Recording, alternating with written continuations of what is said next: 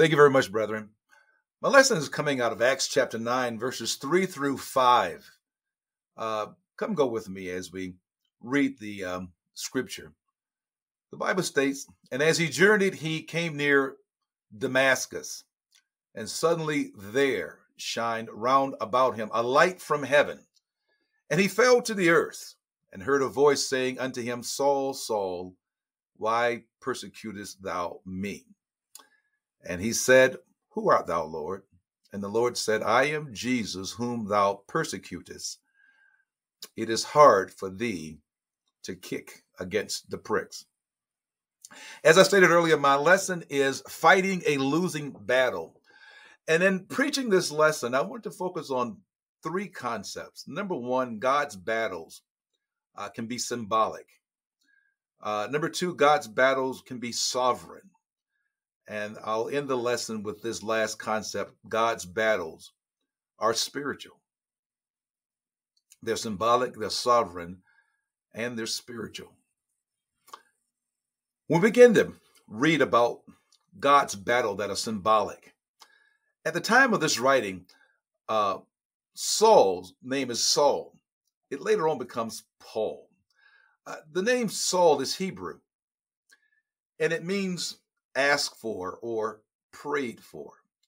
The name Paul is Greek, and it means small or little, perhaps maybe an allusion to him being the least of all the apostles, as he would say in 1 Corinthians 15 and verse 9.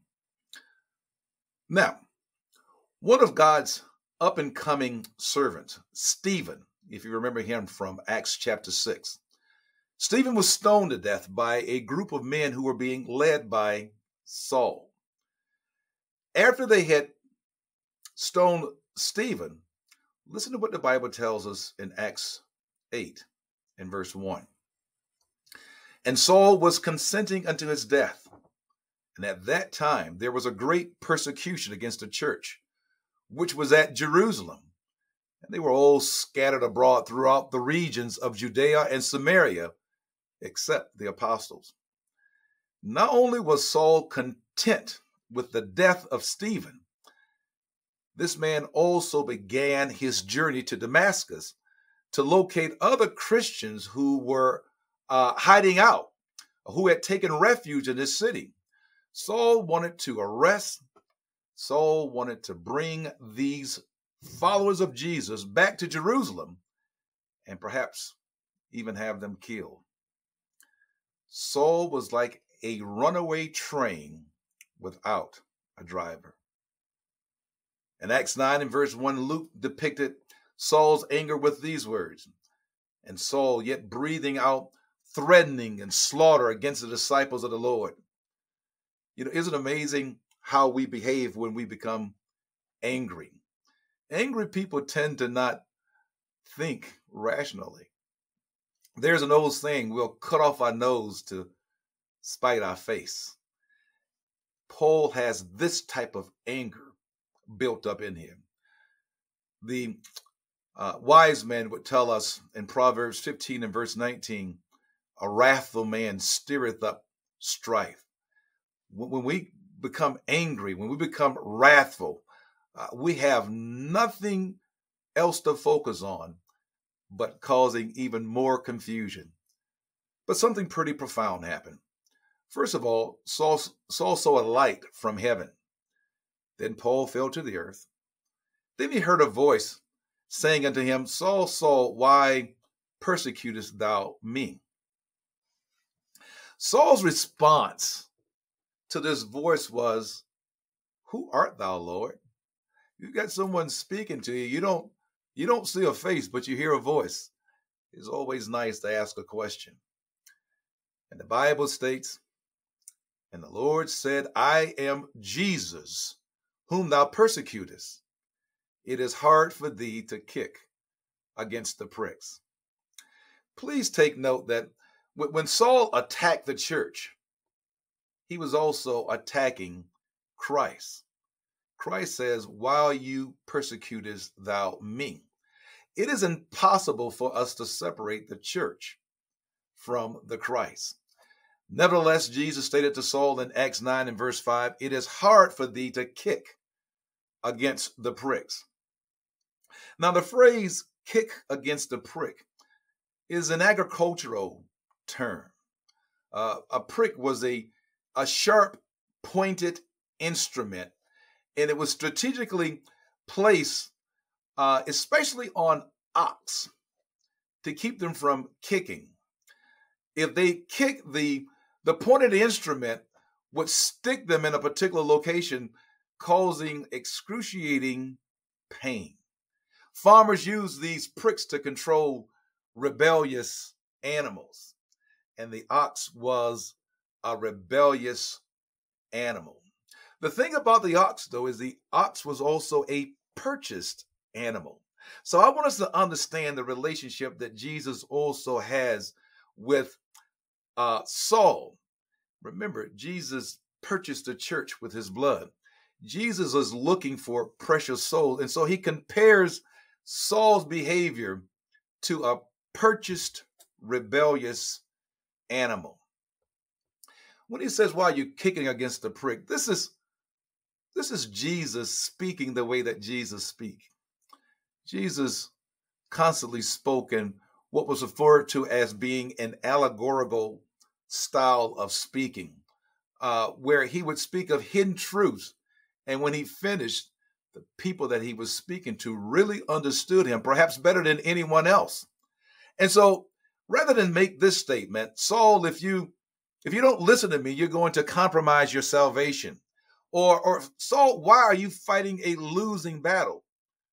But we're told in Matthew 13 and verse 3 that Jesus spake many things unto his followers in parables.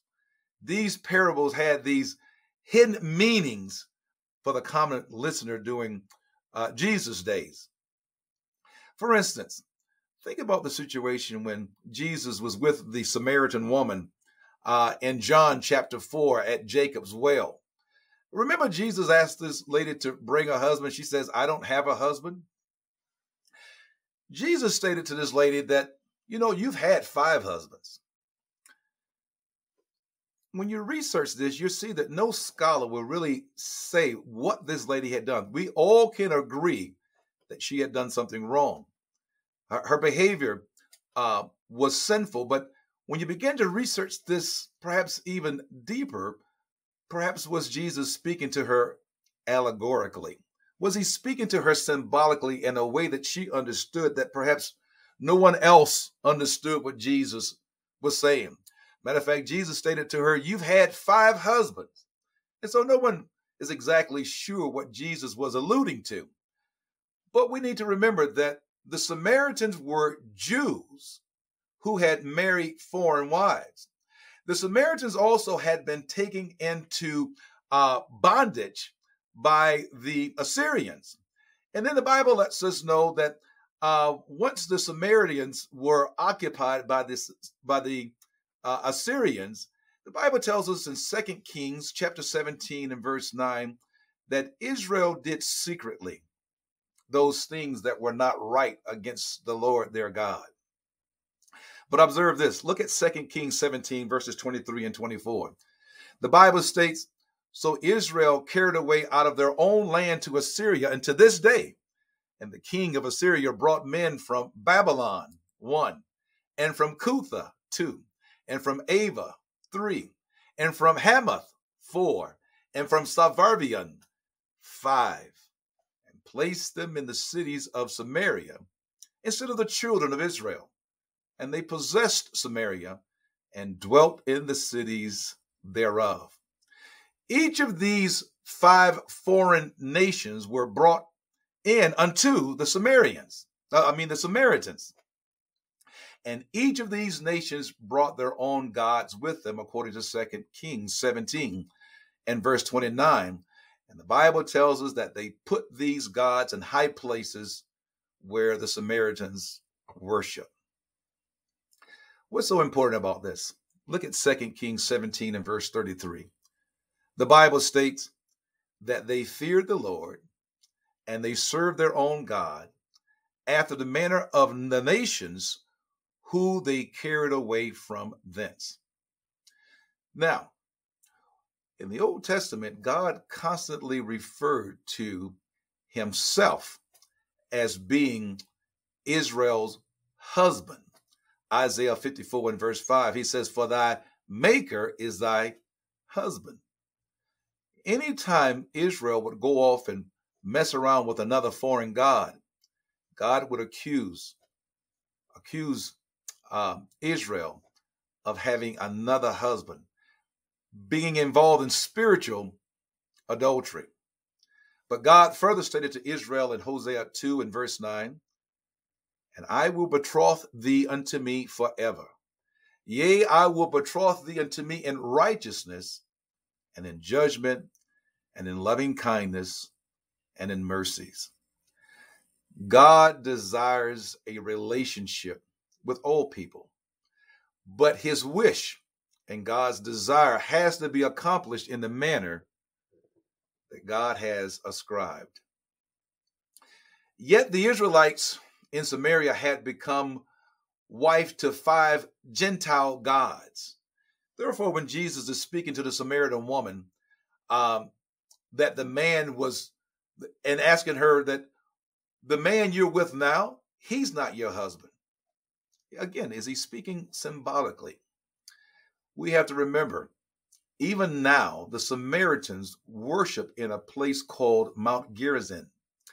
And in this place, they considered as being their fit place for worship. History shows that there's only about 200 of these Samaritans that are still living today, and they're starting to marry foreign wives. And Jesus poses a very good question to the Samaritan woman. He says to her, "The husband you're with now is not yours." Remember, the Samaritans were gods at one time. When I mean they were gods, they belonged to God at one time. The Samaritans were Jews who still worship under the Torah. And Jesus is going to let them know that you're still worshiping under the Old Testament, worshiping a husband, perhaps, that you still don't need to be worshiping. As a matter of fact, he tells her in John 4 and verses 28 and 29, he went, after she had went into the city, and she had said to the men, "Come see a man which told me all that I ever did." Remember, the Samaritans, what they were doing over in 2 Kings 17, everything they were doing, they thought it was in secret, but God knows what all of us are doing. No doubt that Samaritan woman had not expected, nor had she prepared herself for this exchange with Christ. But yet, after a conversation with him, she understood that to fight against the Messiah would have been nothing less than a losing battle. But just as some fights are symbolic, God's fights can also be sovereign. When something is sovereign, what it means is that it's self-governing. And there's some people who live on this earth who are just twisted. They have a foolish mind. They have a twisted mind. Their view of God is even twisted.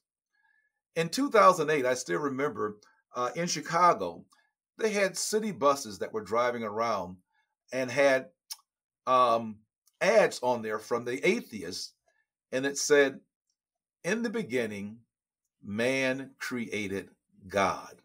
This was part of the movement that the atheists were really doing around the entire world. The psalmist wrote, "The fool hath said in his heart that there is no God." Psalm 14 and verse 1. But look at Pharaoh, for example. Think about who Pharaoh was. The word Pharaoh is generic, and it simply means king. There's an old saying that when you're king, all else is treason. Therefore, when you're king, you have absolute power in that kingdom. No one tells you what to do. You're sovereign and you possess supreme and ultimate power. The king is in charge of the military. The king is in charge of the money.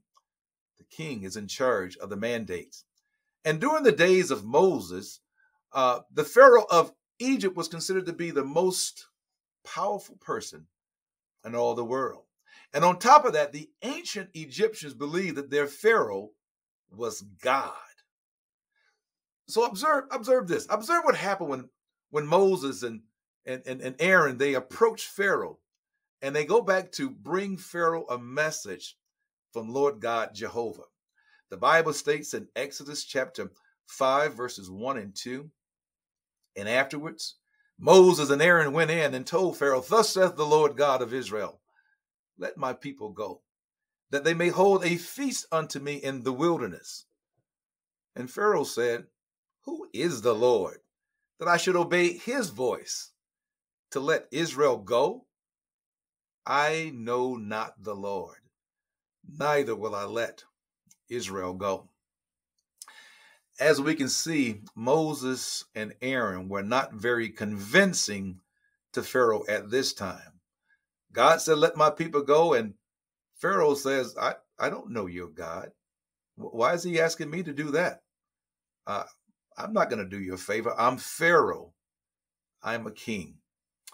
Letting the children of Israel go also would mean that Pharaoh was going to be getting rid of very cheap labor. The Egyptians had become the most powerful country in the world due to this cheap labor. Remember that Joseph had been sold into Egyptian slavery, and based on his advice to Pharaoh, Egypt had become a very prosperous nation, while other nations had suffered due to the 7 years of famine. Egypt had a monopoly on commerce. They had a monopoly on supplies. So Joseph, a Jew, and his relatives had been great to Egypt. And Pharaoh was not looking to get rid of this cheap labor. So what did God do? God used plagues to sort of show his power to Pharaoh. But even during these plagues, we find out that Pharaoh was still reluctant to release the children of Israel. Pharaoh seemed to believe that these miracles did not come from God. Instead, he thought that these plagues were perhaps just a natural phenomenon. Even historians agree that similar plagues had happened in the area of Egypt over time. The first plague, of course, was the turning the water to blood and having all the fish die. The second plague was the frogs covering the whole land of Egypt. The third plague was bugs crawling all over Egypt. The fourth plague was wild animals running rampant throughout Egypt. The fifth plague was a pestilence that killed all of Egypt's livestock. The sixth plague was boils appearing upon all the Egyptians and their animals. The seventh plague was hail falling from the sky, which was killing the animals, the trees, and it was also killing the crops. The eighth plague was the locust that ate up every green plant that was left over from the hail and the pestilences. The ninth plague was total darkness for some time. But in all of these plagues, each time, Pharaoh would harden his heart. But then Pharaoh would go through a whiplash of a change of heart.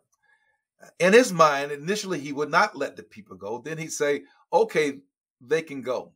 This happened over and over again. Then Pharaoh actually begins to soften up a little bit. During a few of the plagues, he even asked Moses to pray to God and ask for this misery to stop. But as soon as the misery would stop, Pharaoh would get right back to his shenanigans, and he wouldn't let the people go. It wasn't until the very last plague, which was the death of the Egyptian firstborn, including Pharaoh's own son, that Pharaoh realized that he was fighting a losing battle. Pharaoh's advisor even told him in Exodus 10 and verse 7, "How long shall this man be a snare unto us? Let the men go, that they may serve the Lord their God. Knowest thou not yet that Egypt is destroyed? His advisors are saying to Pharaoh, we're fighting a losing battle. Pharaoh had already lost the battle, but his obstinance wouldn't allow him to simply release the Israelites. As we said it earlier, some people will cut off their nose to spite their face. Yet, Pharaoh would eventually let the people go. But then his ego kicked back in, and Pharaoh decided to get back in the fight, and he decided to pursue the Israelites. Of course, the Jews were nervous.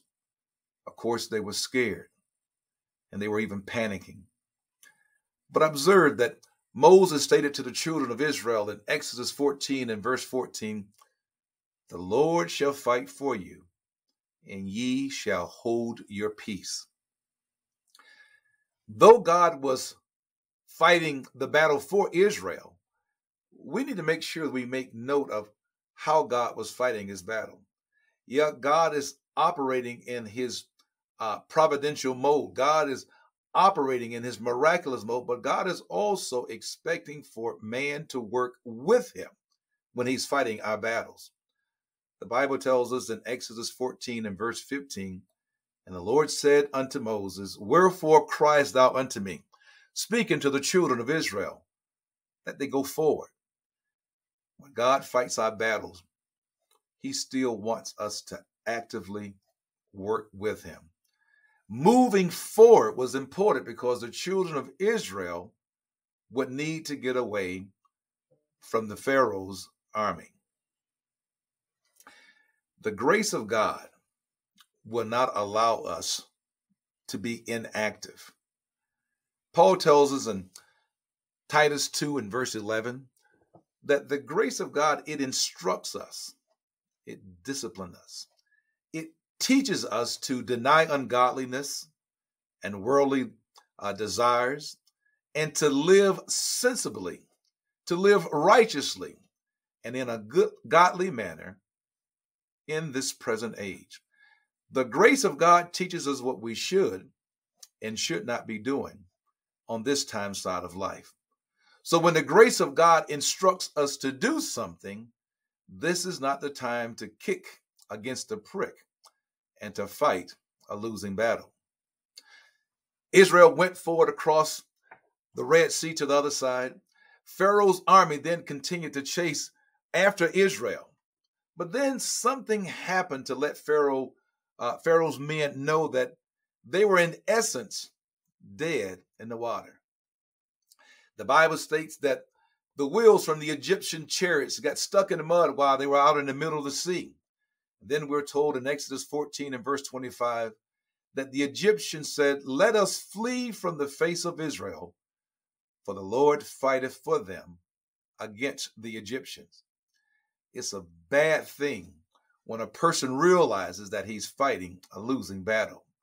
And even worse is when we realize that we're fighting against the Lord. Of course, the Egyptian army ended up dying in the Red Sea. And the Bible tells us in Exodus 14, verses 30 and 31, "Thus the Lord saved Israel that day out of the hand of the Egyptians. And Israel saw the Egyptians dead upon the seashore. And Israel saw that great work which the Lord did upon the Egyptians. And the people feared the Lord and believed the Lord and his servant Moses." Clearly, Pharaoh and his army were fighting a losing battle, and he didn't even know it until it was too late. But lastly, God's battles are spiritual. God's battles are spiritual. In the New Testament, God's battles were different than what they were in the Old Testament. In the Old Testament, God would literally fight the battles for his people. In the New Testament, the battles were different. They were spiritual. Paul tells us in 2 Corinthians 10, verses 4 and 5, "For the weapons of our warfare are not carnal, but mighty through God to the pulling down of strongholds." When Jesus told the Sadducees that there was no marriage in the resurrection, the Bible tells us in Matthew 22 and verse 24 that the Pharisees heard that Jesus had put the Sadducees to silence. The Sadducees were claiming that if one, if a brother had died and a lady had a child by him or married this man and he died and married another man, and all the way to like 5 or 6 men, whose wife would she be in the resurrection? Jesus says there is no marriage in the resurrection. And by saying this, he put the Sadducees to silence. And the Pharisees heard about this. But Paul will continue by stating, casting down imaginations and every high thing that exalted itself against the knowledge of God, and bringing into captivity every thought to the obedience of Christ. Now, after Christ had silenced the Sadducees, in this same conversation with the Pharisees, he asked this question: what think you of Christ? Whose son is he? The Pharisees responded by saying, the son of David. Well, Jesus responded to them by stating in Matthew 24 and verse 22 and verse 45, if David then called him Lord, how is he his son? In verse 46, the NASB states, no one was able to offer him a word in answer, nor did anyone dare from that day on to ask Jesus any more questions. Our warfare is different now than what it had been in times past. Paul would state, this is why we need to be renewed in the spirit of our minds. Ephesians 4 and verse 23. God wants us to fight, but God wants us to fight right. This fight is going to occur in the playground of God's word, whereby we must rightly divide. I use the phrase, the playground of God's word, because when we're fighting battles, it has to be according to God's system. It has to be according to his guidelines. It has to be according to his rules and his regulations. Of course, when you're playing against an opponent and you're beating them pretty bad, it literally takes the will out of anyone who wants to compete against you again. According to Matthew 4 and verse 11, after the devil had competed with Jesus, the Bible says that the devil left Jesus, of course, after a good whipping, a good verbal whipping with the word of God. And since it's Jesus who paves the roadmap from earth to glory, we're told in James 4 and verse 7, submit yourselves therefore to God, resist the devil, and he will flee from you. Even Satan realizes that fighting against the Lord is to fight a losing battle. So when Paul was on the road to Damascus, and Jesus stated to him, it is hard for thee to kick against the pricks, we have to ask ourselves this question: why did Jesus say what he said to Saul? You know, this is something perhaps he could have said to someone else. But let's look at a few things, and perhaps maybe this will help in our answer. Let's go and look at Acts 21, and let's observe the setting. Paul is in Jerusalem. Paul is preaching the gospel at the temple. The Jews find out that not only is Paul at the temple, but he's also brought in a Gentile by the name of Trophimus. And he's brought Trophimus into a section of the temple that the Gentiles were not allowed. The Jews were furious. They attacked Paul and started beating him up. And they were even saying that they wanted to kill Paul and Saul. But a Roman soldier saw this commotion. He intervened along with some other officers, and they decided to simply we're going to arrest Paul and we're going to place this man in jail. And we're going to do it for his own safety. In all my years of working as a police officer, I can't remember arresting somebody to put him in jail for their own safety, notwithstanding they're trying to protect Paul's life. But as they were taking Paul to the local jail, he asked the soldiers, if he could say something to the crowd. When the commander gave Paul permission to speak, he informed the crowd of his resume. According to Acts 22 and verse 3, Paul stated to the crowd, I am verily a man which am a Jew, born in Tarsus, a city in Cilicia, yet brought up in this city at the feet of Gamaliel, and taught according to the perfect manner of the law of the fathers, and was zealous toward God, as ye all are this day. So who was Gamaliel? And why is his name important as it relates to fighting a losing battle? Well, we go back to Acts chapter 5. We'll see where the Pharisees and the Sadducees, they had arrested and placed the apostles in jail. But an angel of the Lord had freed them during the night and told them to go to the temple and preach the gospel. Once the apostles arrived at the temple, the Sanhedrin council was also there, and they began to admonish the apostles. They told the apostles in Acts 5 and verse 28, did we straitly command you that you should not teach in his name? And behold, you have filled Jerusalem with your doctrine and intend to bring this man's blood upon us. Not only did they accuse the apostles of teaching and preaching the gospel, but they were also now trying to accuse the apostles of blaming them for Jesus' death, which they are very guilty of. But the apostles responded to the council, and they used these famous words in Acts 5 and verse 29. We ought to obey God rather than man. Now observe what happened in Acts 5 and verse 33. The Bible states, when they heard that they, the Jewish leaders, were cut to the heart and took counsel to slay them, the Jewish leaders were now so infuriated that they wanted to kill the apostles. But if we recall, these leaders are cut to the heart. But in Acts 2 and verse 37, the Bible says that the Jews were pricked in their heart. In essence, their conscience would not allow them to fight against the truth. Our conscience will not allow us to fight a losing battle. And said unto Peter and to the rest of the apostles, men and brethren, what shall we do? Perhaps this is what occurred to Gamaliel in Acts 5 verses 34 and 35. For the Bible states, then stood up there one in the council, a Pharisee named Gamaliel, a doctor of the law, who had a reputation among all the people, and commanded to put the apostle forth a little space. This is the same Gamaliel who had Saul as a pupil. And though Gamaliel cohorts were cut to the heart, it appears that Gamaliel had the voice of reason.